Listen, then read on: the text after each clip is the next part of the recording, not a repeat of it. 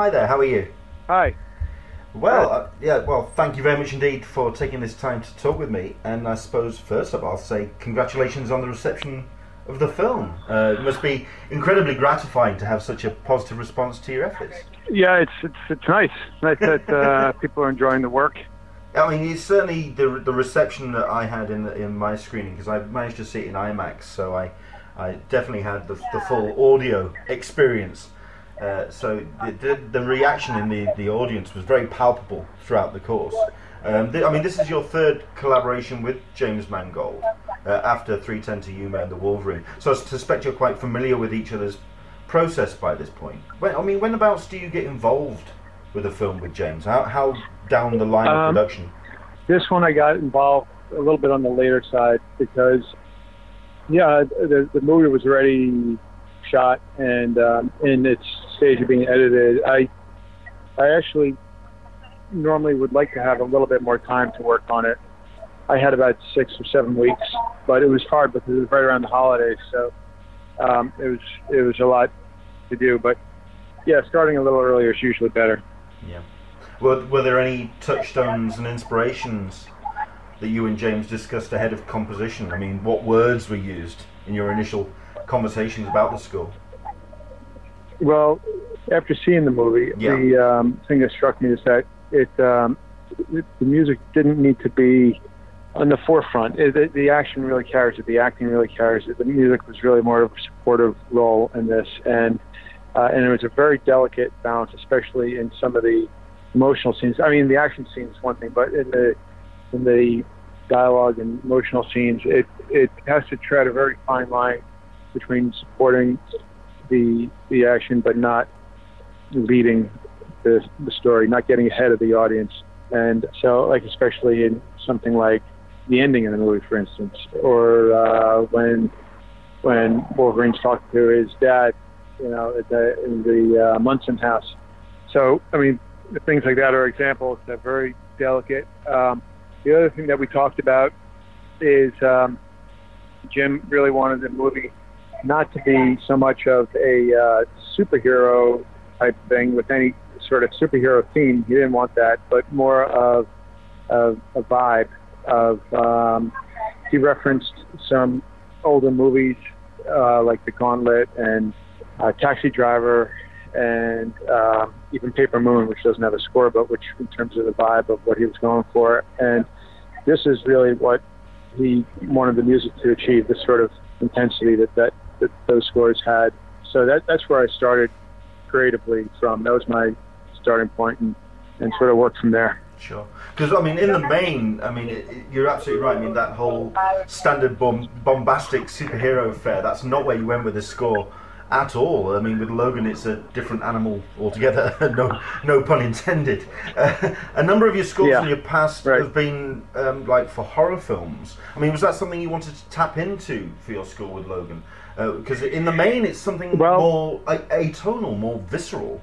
Yeah, I mean, there's definitely that element in the middle of the movie when it does in Reel 4, when it goes to those murders that take place in the Munson house. It's really a dark point of the movie, and it's very horrific. So I think all my experience doing horror movies probably served me well at that point.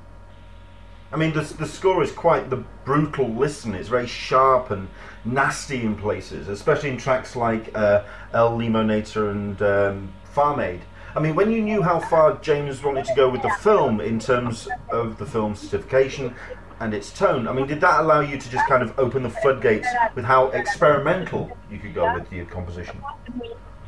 Jim really encouraged experimentation right off the bat. In fact, he didn't want me scoring cues for... we didn't have that much time, so it was a little bit... it was a little scary, but he would say, I don't want any scores, any cues, I just want to hear music, just write some music. And so the first thing I did was I booked a session at a small studio in LA, in West LA, and had a session with a handful of musicians and did some really off-the-wall stuff that wasn't the picture at all. It was just ideas. And, when the Fox executive stepped into the room, I was really nervous because I thought they were going to be like, what the heck is this? But but Jim was really behind it and actually cut some of the stuff into the movie, and that became a bit of a template for some of these cues, like you're mentioning, like the end of the movie. Is when Logan and Laura are fighting together. You know, the piece that plays there, it's a track on the CD called Local Logan, and it's quite, I don't know, unconventional in many respects for this type of a movie. Sure. I mean, there's still plenty of your like trademark percussive hallmarks throughout the score. I mean, in something like Forest Fight or Logan versus X-24 and Loco Logan, like you say. I mean, it sounds more like some ferocious jazz band with members incredibly pissed off with each other.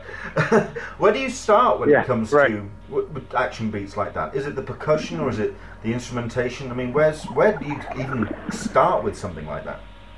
No, I mean, oh boy, I mean, if there's any motivic or thematic things, that's usually where I start and develop from there. You know, in X-24, Q, yeah, I mean, his theme, his motive is basically the same as Logan's, but a variety of it. Logan's theme is a two-note theme, which, you know, for a superhero movie is very sparse. It's not really a theme. It's more of just a motive. And same with X-24.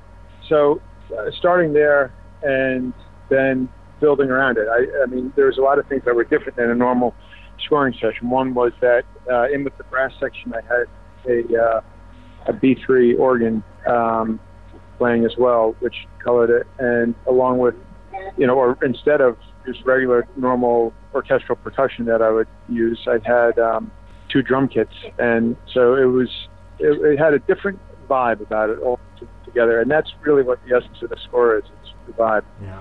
Well, how much of Logan, the score, was done on the scoring stage, and how much was done at the desk? I can imagine there was quite a lot of manipulation done throughout. There's a lot of manipulation. You know, I work with Buck Sanders, who's been my partner now for 20 years or something. We've co-scored quite a few movies, and this is really sort of a co-score too. But because all that's all stuff that he was working on with me, and I actually had 2 other people that I worked with as well, because the task was really, the amount of time that we had to achieve these things was overwhelming. There was Marcus Trump and Brandon Roberts also involved, so I should mention them because they're you know, it would have been hard to achieve this without everybody's help. Sure.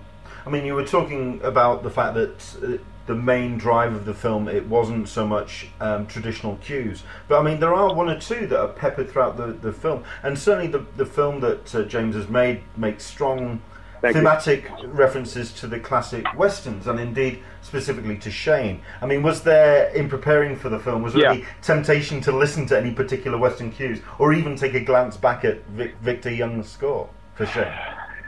You know, western movies are so much in my blood, because that's the reason that I got into film scoring to begin with. So that, I think it's in James's blood too. I think we share that bond, that commonality, and that is like an unspoken thing. But you know, as far as I'm concerned, every movie I do is a western. Cool.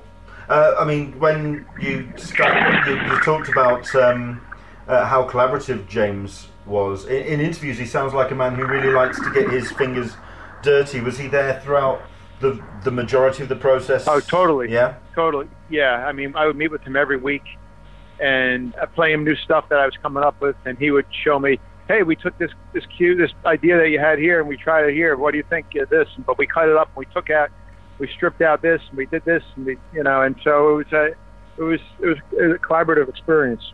Cool. Other thing that I wanted to ask was about the reaction when you started to play James the pieces and to the studio as well. Did he tell you to ramp it up or even rein it in? Where was he in terms of what you were doing? Did you say ramp it up? Yeah, did he? I mean, certainly, like I say, that there's some really experimental elements in this score. Yeah, he was just extremely encouraging for experimentation and originality, and protective of our process. Like, we worked together we didn't involve anybody else. Often in this type of a project, you can have a lot of people's opinions. There's a lot riding on this, but he kept it with just us working together. So that was great. Excellent. Well, I want to very quickly talk about looking at your CV, certainly in like recent years. I mean, if you look at your credits for 2017, you appear to be dialing back on film projects in recent years, working on 7 scores in 2015 and then 3 in 2016 and then Logan this year so far. It seems like you're preferring to get involved with television scores with shows like Lucifer and Six. What is it about the state of the television landscape that appeals to you right now? Well, I like the shows, and I do the shows because there's different reasons for each one. The show Turn on AMC, which is about spies, beginning of the spy ring in American history, it takes place in the town that I grew up in, Setauket, Long Island, and every place in there, every name in the show are people that I knew from growing up. I mean, literally, it was where the spies came over and used to hide out in this place called Conscience Bay. It's basically my parents' backyard. So it was really, when I heard about it, I was very excited to do that. This show Six, I always had a fascination with the Navy SEALs and the work that they do, and I thought it'd be a lot of fun to do that. I'm actually doing another show coming up. It's a 6-part series for these directors that I did a movie called No Escape, and they're doing a show. The Dawdle brothers are doing a show about Waco, Texas, and wow.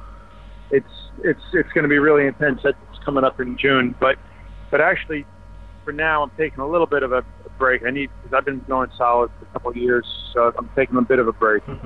Well, I mean, hopefully we'll see you in the summer, because the site I write for is An Englishman in San Diego. It's based around San Diego Comic-Con. I know you've been before. Is it possible we could be seeing you at San Diego this year? It's possible. Yeah.